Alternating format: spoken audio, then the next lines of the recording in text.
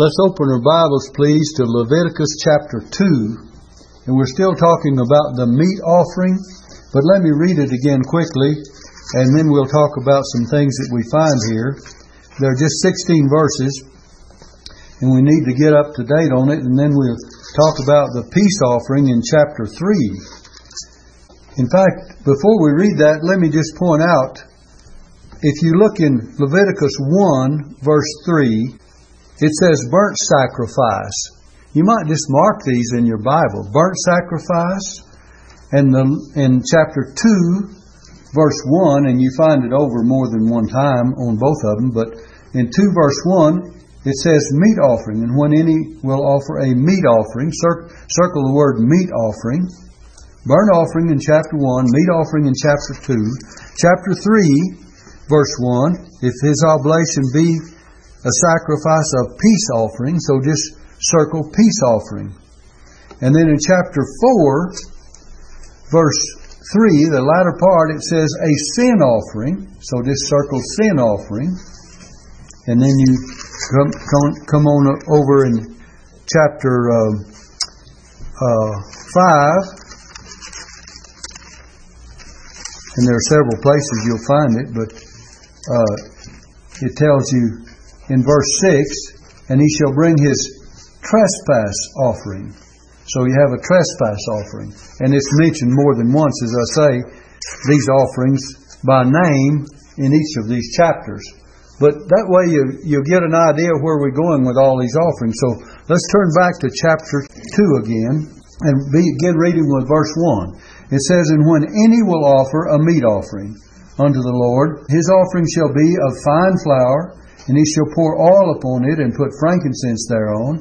And he shall bring it to Aaron's sons, the priests, and he shall take thereout his handful of flour thereof, and of the oil thereof, with all the frankincense thereof. And the priest shall burn the memorial of it upon the altar, to be an offering made by fire of a sweet savor unto the Lord. By the way, the first three offerings are sweet savor offerings. The burnt offering, and the meat offering, and the peace offering are called sweet savor offerings. The next ones are non-sweet savor offerings. And so we find it says in the last part of verse 2, of a sweet savor unto the Lord. And the remnant of the meat offering shall be Aaron's and his sons. It is the thing most holy of the offerings of the Lord made by fire. And if thou bring an oblation... Now, actually, some of you may wonder, oblation means the act of offering something such as worship or thanks to a deity. The act of offering something such as worship or thanks to a deity. And they did it through these offerings.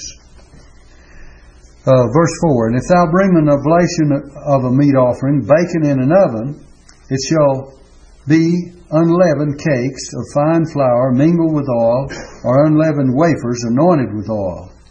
Now notice it says there, baken in an oven. In verse 5 it says, if thy oblation be a meat offering, baken in a pan, it shall be of fine flour, unleavened, mingled with oil. Thou shalt part it in pieces, and pour oil thereon, it is a meat offering. Now verse 7, if thy oblation be a meat offering, baken in the frying pan. So you have an oven, a pan, and a frying pan. It shall be made of fine flour with oil. Now you need to circle those or underline them. And thou shalt bring the meat offering that is made of these things unto the Lord. When it is presented unto the priest, he shall bring it unto the altar, and the priest shall take from the meat offering a memorial thereof, and shall burn it upon the altar. It is an offering made by fire of a sweet savor unto the Lord. And that which is left of the meat offering shall be Aaron's and his sons. It is a thing most holy of the offerings of the Lord made by fire. No meat offering which ye shall bring unto the Lord shall be made with leaven. Now remember what I told you leaven is a picture of. It's a picture of evil. It permeates, doesn't it? For ye shall not burn, for ye shall burn no leaven, nor any honey, in any offering of the Lord made by fire. We'll talk about honey in our notes in our lesson. As for the oblation of the first fruits, ye shall offer them unto the Lord, but they shall not be burnt on the altar for a sweet savor. Now you get into offerings that are not the ones that we've mentioned, but it's an offering of first fruits, which we'll deal with later on. And every oblation of thy meat offering shalt thou season with salt. Neither shalt thou suffer the salt of the covenant of thy God to be lacking from thy meat offering. With all thine offerings thou shalt offer salt. And if thou offer a meat offering of thy first fruits unto the Lord, thou shalt offer for the meat offering of thy first fruits green ears of corn, dried by the fire, even corn beaten out of full ears.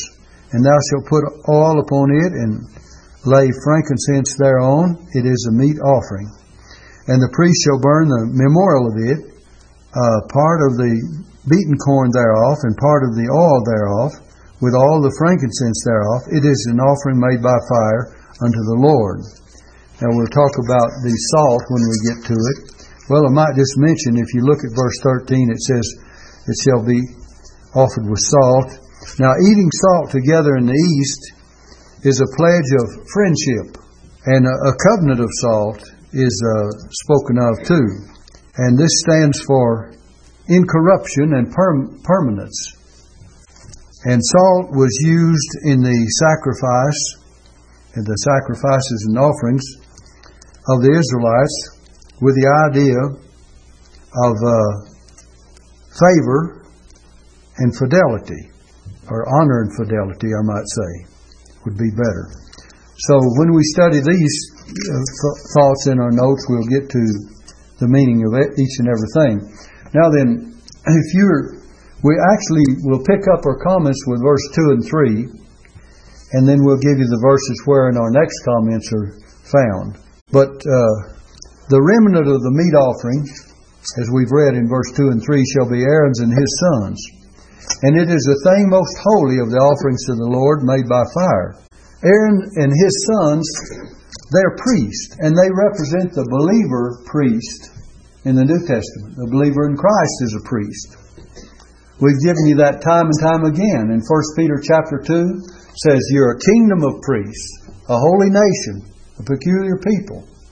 And it says that you should offer up spiritual sacrifices unto God. So all believers are priests in the sight of God. If you read 1 Peter chapter 2, you can find that out. We'll just read a couple of verses so you'll know. In verse 5 it says, 1 Peter 2 verse 5, ye also as lively stones are built up a spiritual house and holy priesthood. You're built up an holy priesthood. Not the preacher, not the deacon, not someone behind the pulpit or standing in a place of authority, but ye are a spiritual priesthood. Now notice, to offer up spiritual sacrifices acceptable to God by Jesus Christ. Now on down, you drop down to verse 9, it's still talking about believers, but it says in verse 9, but ye are a chosen generation, a royal priesthood, a holy nation, a peculiar people, that ye should show forth the praises of Him who hath called you out of darkness into His marvelous light. So as believer priests, we make our offerings. If you'll turn to Hebrews chapter 13, we'll give you some more about offering sacrifices to God as believer priests. It says in verse 15, Hebrews 13 verse 15, notice, by Him therefore, that is by Christ, and that's the one that's in the context, by Him therefore let us offer the sacrifice of praise. That's a spiritual sacrifice. To God continually, that is the fruit of our lips, giving thanks to His name, but to do good and to communicate, forget not, for with such sacrifices God is well pleased. Priests were offered to offer sacrifices, to do good and communicate. To do good would have to be with our lives of doing good, giving of ourselves. To offer praise would be one thing. And then it says to communicate. The word communicate there means giving. So what do we offer? We offer our persons, we offer our praises, and I put it this way, we offer our purses. That's easy to remember. Persons, praises, and purses are what we have. And that's exactly what this scripture means. Communicate. So, it's not talking about talking to one another. Brother Bill brought that out in Galatians chapter 6, I believe, verse 5 this morning, which is another one, says, it says, let him that is taught in the word communicate unto him that teacheth in all good things. I believe that's a verse Brother Bill used this morning. And it's a matter of first giving ourselves. Paul talked about this work of priesthood in the believer in this way. He said to the Corinthians, they first gave their own selves to the Lord, and then to us. They first gave their own selves. Romans chapter 12 verse 1 tells us this offering of ourselves first. It says, I beseech you therefore, brethren, by the mercies of God, that you present your bodies a living sacrifice. So that's yourself, isn't it? Wholly acceptable unto God, which is your reasonable service. And it tells furthermore, and be not conformed to this world, but be ye transformed by the renewing of your mind, that you may prove what is that good and acceptable and perfect will of God. And so we are taught first to give ourselves, then to give our praises, and then to give our possessions. And all of these are sacrifices. It says, with such sacrifices, God is well pleased. What more can you offer? As a believer priest, what more can you offer? Than your thanks, than yourself, and then your thanks, and then what you have. And that's all. By the way, those are the only three sacrifices of the New Testament believer priests that are mentioned. That's the only three things that are mentioned. Our praises, or thanks, if you want to put it that way. Our persons, and our possessions. And by the way, when we offer all that, you know we sing the song, is your all on the altar of sacrifice laid? That's talking about ourselves. It's talking about our persons. And do we give praises for all that the Lord has done for us? We're to give thanks to His name. By the way, there's a passage of Scripture, remember what preached on it not long back, where they were children of Israel, I believe it was Jehoshaphat, and they were confronted with a great army, and God says, I just want you to be there in the morning, I want you to go up against them. Remember that sermon? Remember that sermon? Go up against them in the morning, you just be there, and He says, the battle is not yours but the Lord's, and on down it says, and when they began to sing and to praise the Lord, the enemy started fighting one another. They didn't have to lift a hand. Can you imagine that? The enemy started getting rid of each other. They didn't have to do anything. And it was when that began to happen, by the way, when we began sincerely to worship God and praise God for all that He's done for us, we won't have to worry about our enemies. God will take care of them right away. And the Bible says, in Isaiah 54 now, verse 17, and I used to have Ann that would argue with me about where it was found. Remember that one I wanted you to memorize? Isaiah 54:17. And what did it say? No weapon that is formed against thee shall prosper, and every tongue that shall rise against thee in judgment thou shalt condemn. It says, this is the heritage of the servants of the Lord, and their righteousness is of me, saith the Lord. I did get it right, didn't I? Okay. And so, if you'll memorize that verse, no weapon that is formed against thee shall prosper. Romans chapter 8, Jesus said, Paul said of Jesus, he said, who is he that condemneth? Who's going to condemn you? It's Christ that died and risen again. And He's even at the right hand of God. He goes on to say, who shall separate us from the love of God, which is in Christ Jesus our Lord? Shall tribulation, persecution? He calls the roll, and He says, I'm persuaded that none of these things. He says, we're more than conquerors through Him that loved us, and none of these things shall be able to separate us from the love of God, which is in Christ Jesus our Lord. Well, back to Leviticus chapter 2. What were we talking about? Okay, that was Aaron and his sons were priests. That's where we got off on that. Now then, verses 4, 5, and 6, we talked about the oven, the pan, and the frying pan. We read that scripture. And it says it shall be with fine flour, made of fine flour with oil. So we want to study baking in an oven, bacon in a pan, bacon in a frying pan. And these things speak of Christ in three different kinds of sufferings that He had. They're typical of Christ's sufferings.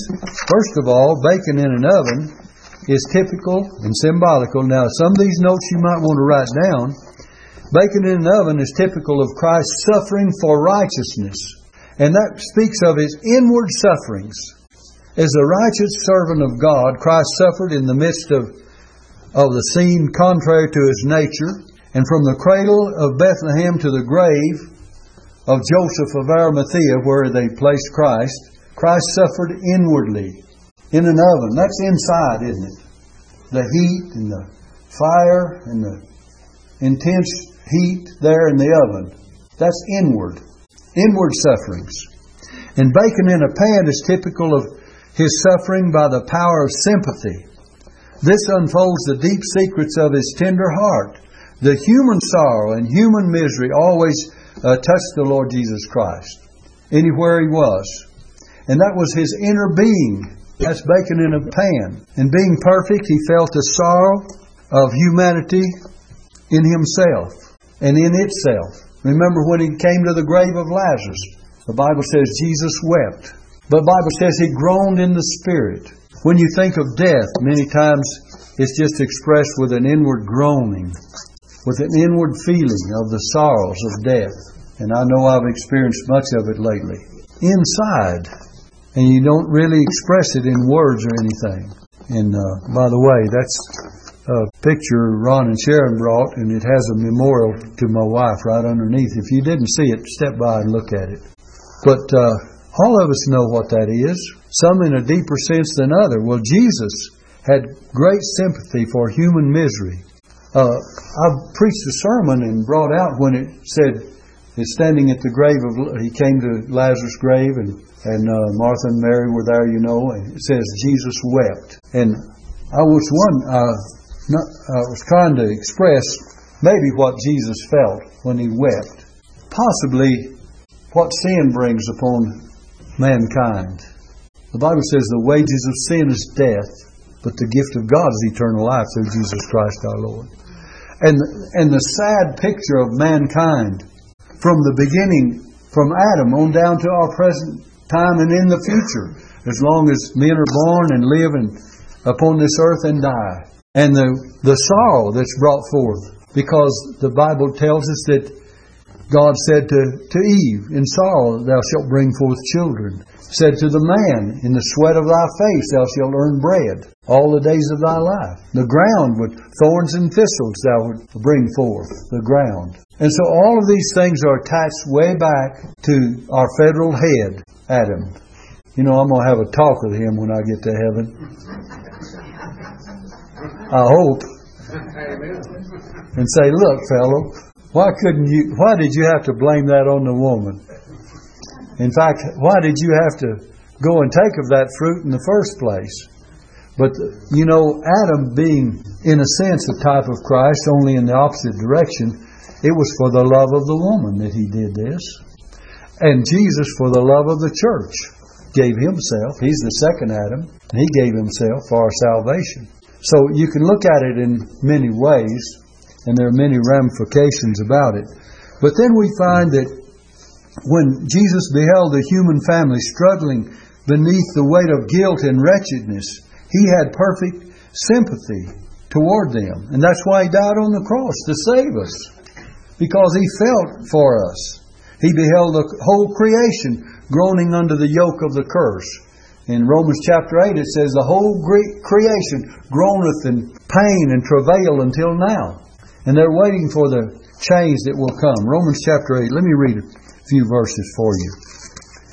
Beginning with verse 18. Let's begin with verse 18. Romans chapter 8, verse 18. Paul says, for I reckon that the sufferings of this present time are not worthy to be compared with the glory which shall be revealed in us. I like that verse, don't you? All the sufferings of this present time are not even worthy to be compared with the glory. Now look, for the earnest expectation of the creature waiteth for the manifestation of the sons of God. For the creature was made subject to vanity, not willingly, but by reason of him who has subjected the same in hope. Because the creature itself also shall be delivered from the bondage of corruption into the glorious liberty of the children of God. Now look at verse 22. For we know that the whole creation groaneth and travaileth in pain together until now. That means not only man, but all of creation. Thorns on the roses, the birds singing in the minor key, and all the things of man, all the groaning of all the creation, and the trees bringing forth their leaves, and then in the fall and winter, the leaves dying and falling to the ground. Groaneth. Man going out and tilling the ground, and what does he find? Weeds growing. Some of you have it on your lawns. You say, how do you get rid of these pesky things? I don't know. And they've had every kind of thing you could squirt on them and try to dig them up and hoe them down and everything. They come back again. The Bible says, break up your fallow ground. If you don't break it up and plant some good seed there, it's just going to be full of weeds, that's all. But all of creation is like that. But there's one day coming deliverance. And we can look forward to that time. And you still have Romans 8, look at verse 23. And not only they, but ourselves also, that means human beings, all of us, which have the first fruits of the Spirit, that means those who are born again, even we ourselves, all Christians, groan within ourselves, waiting for the adoption, to wit, the redemption of our body. We're already redeemed for our salvation. We already have been redeemed by the blood of Christ, but we're waiting for what? The redemption of our body. For we are saved by hope, but hope that is seen is not hope. For what a man seeth, why doth he yet hope for? But if we hope for that which is not seen, that we see not, then do we with patience wait for it. And so we have the potential and the promise and the hope of a life to come. By the way, it's called that blessed hope in the Bible. And if we didn't believe that that was God's promise to us, what would be the use of anything in life? Paul says, if we in this life only have hope in Christ, in this life only, we're of all men most miserable. Some of these days we're going to walk on the streets of gold. They're going to be the 12 trees with 12 manner of fruits that will be healing for all the nations. And God, the Lord Himself will be the light of that heavenly place. It'll have no need of the sun or the moon or any other lights, but the Lord Himself will be the light thereof. And so we can look forward to a time that will be better than it is now. Thank God for that. It says, everyone that hath this hope in Him purifieth himself, even as He is pure. John says in 1 John chapter 3, behold, what manner of love the Father hath bestowed upon us, that we should be called the sons of God. Therefore the world knoweth us not, because it knew Him not. And it says, beloved, now are we the sons of God. Right now. And it doth not yet appear what we shall be, but we know that when He shall appear, we shall be like Him, for we shall see Him as He is. And then it goes on to say, and every man that hath this hope in Him purifieth himself, even as He is pure. To know that you're going to be like Jesus, and to know that you're going to be saved and in glory, what does it cause you to do? It causes you to want to live a godly life. You know that? And Baptists have been mighty falsely accused when they say, well, if you believe in security of the believer, you believe you're going to heaven, and you believe that you've got the promise of everlasting life, you know, you'll just go out and live like the devil. That ain't so, friend, if you'll pardon my English. It's just not true.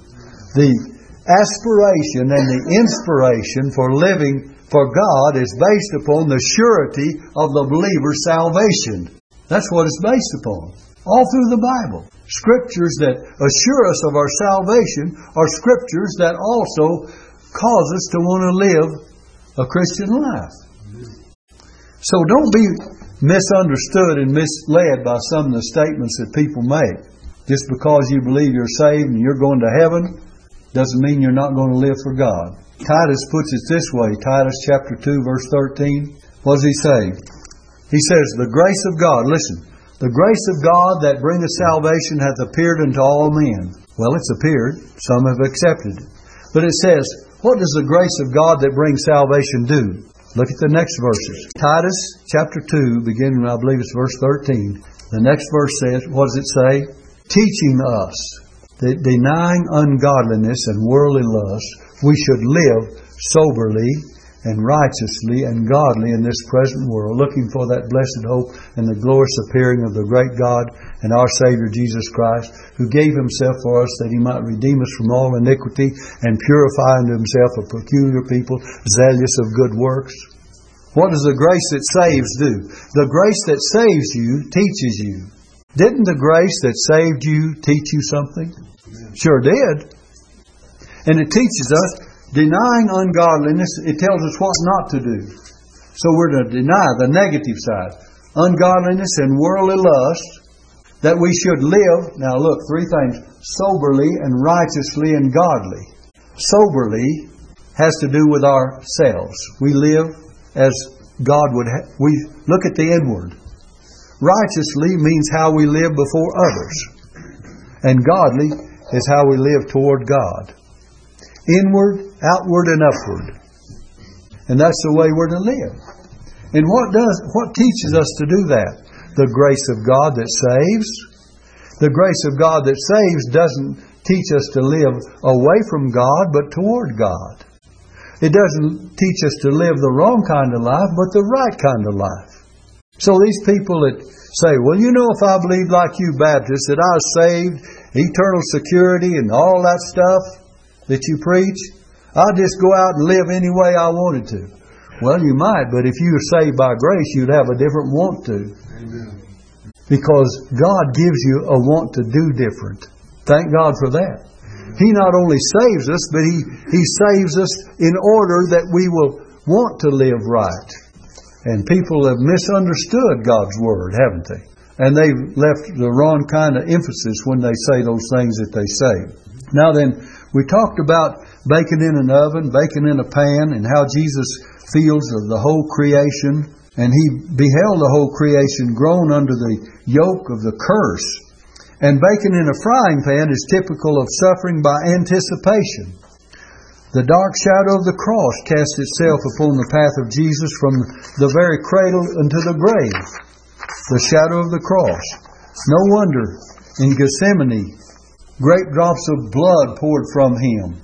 His soul was exceeding sorrowful, even unto death. He says to Peter, James, and John, He says, my soul, well, He said to all of them, my soul is exceeding sorrowful, even unto death. And He took Peter and James and John a little further with Him into the garden while He was in such agony.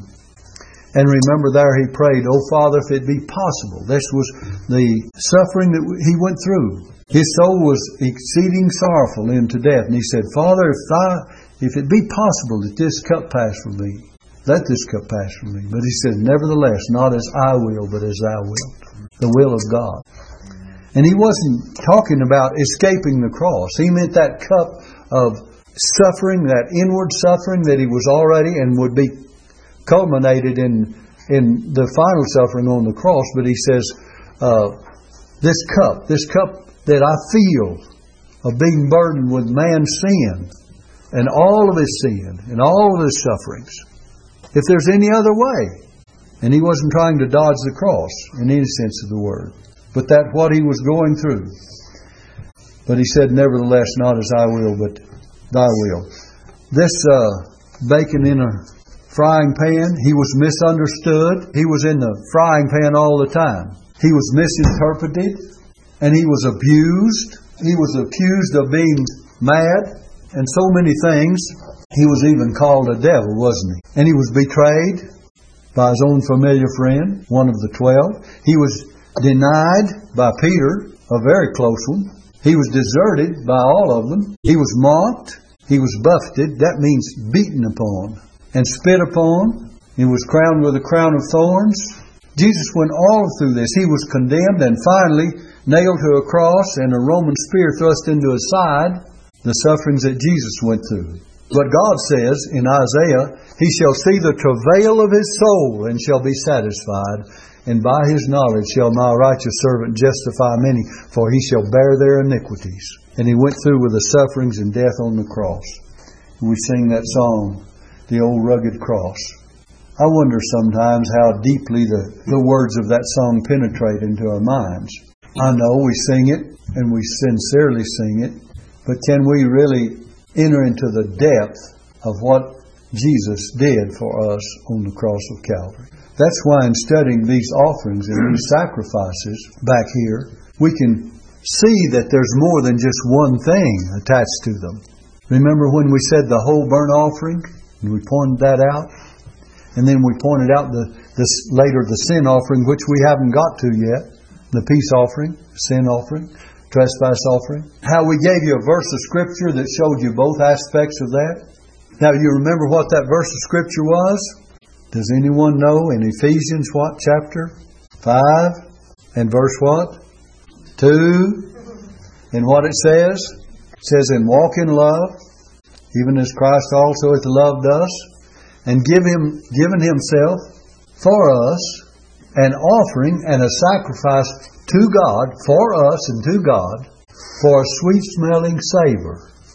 So the sweet-smelling savor could not be connected with a sin offering because it's a non-sweet savor offering. It had to be connected with the whole burnt offering. That's a sweet savor offering. So in that one sacrifice of Christ on the cross, when it says for us, that means for our sins, doesn't it?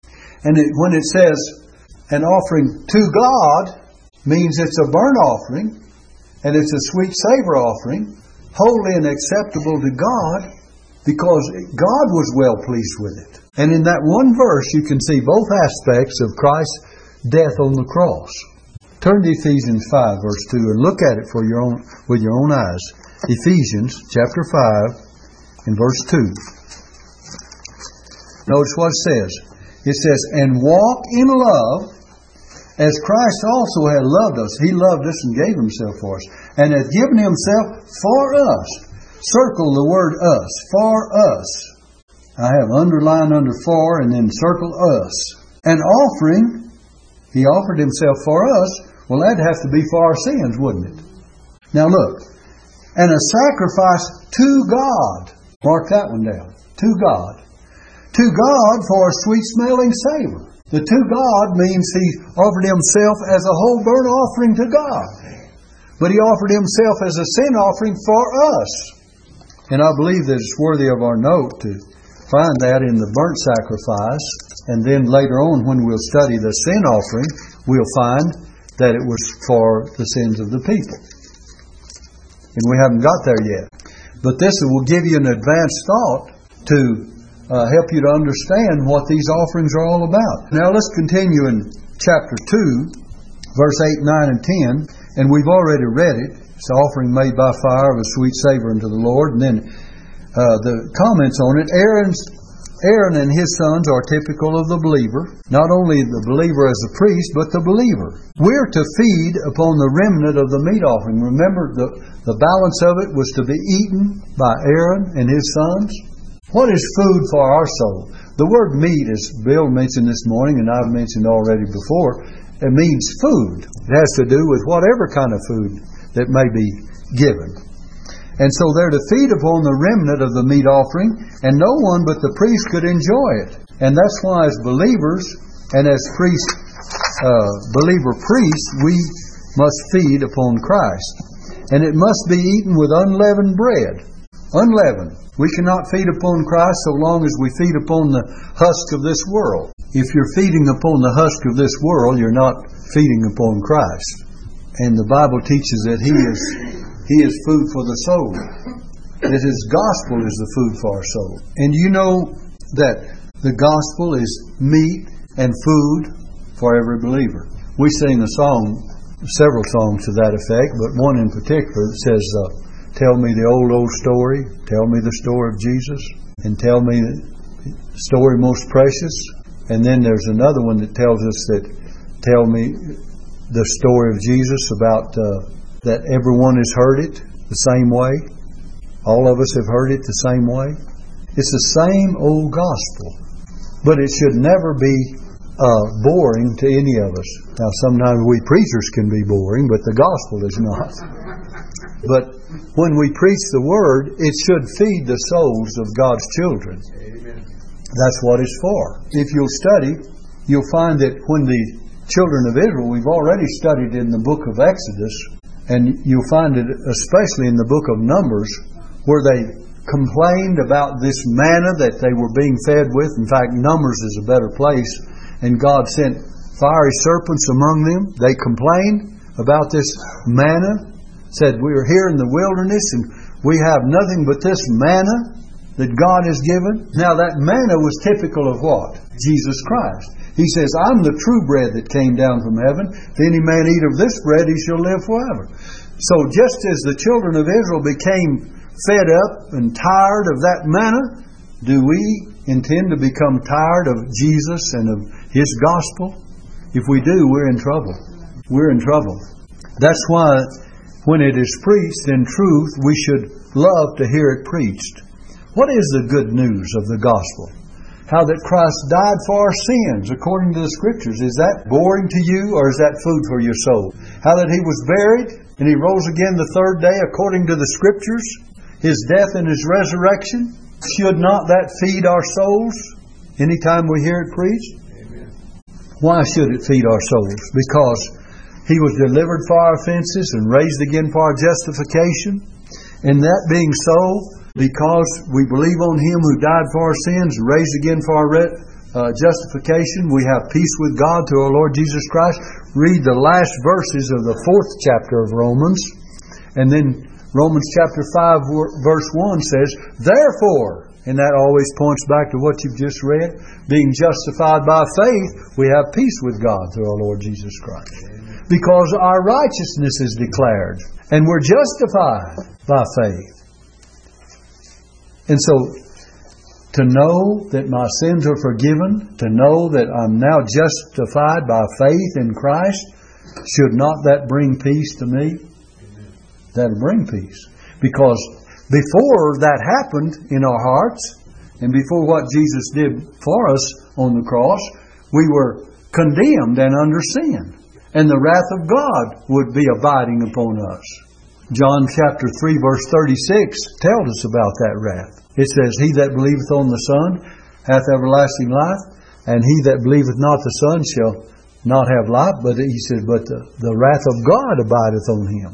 Look at John 3:36. John 3 verse 18 says, he that believeth on Him is not condemned. Is not condemned. John 3:18.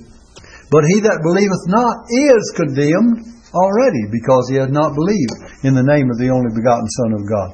So if you think of those Scriptures, it will cause us to understand that we feed upon Christ.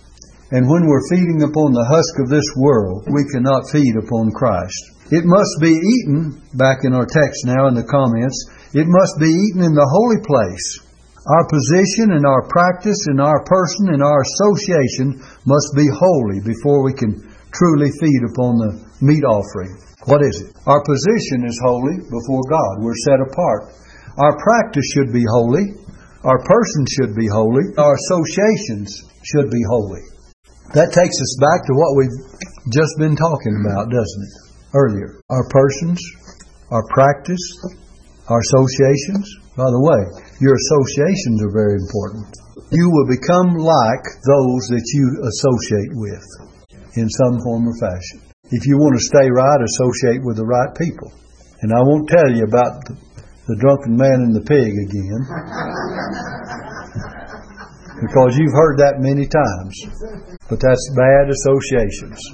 And I think I gave you a copy of that if you want it. I don't know if I have any more or not. Probably got some more if you need them.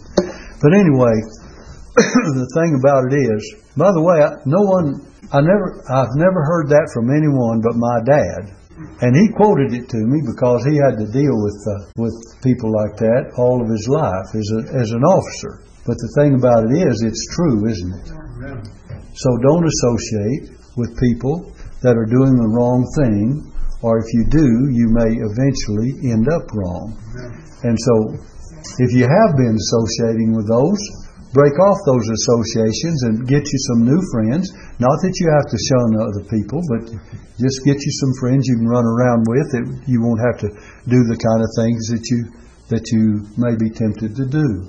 And then you'll be all right. Well, our time is gone, and I'm not through yet. Well, we'll pick it up there, but I'm 10 minutes late already.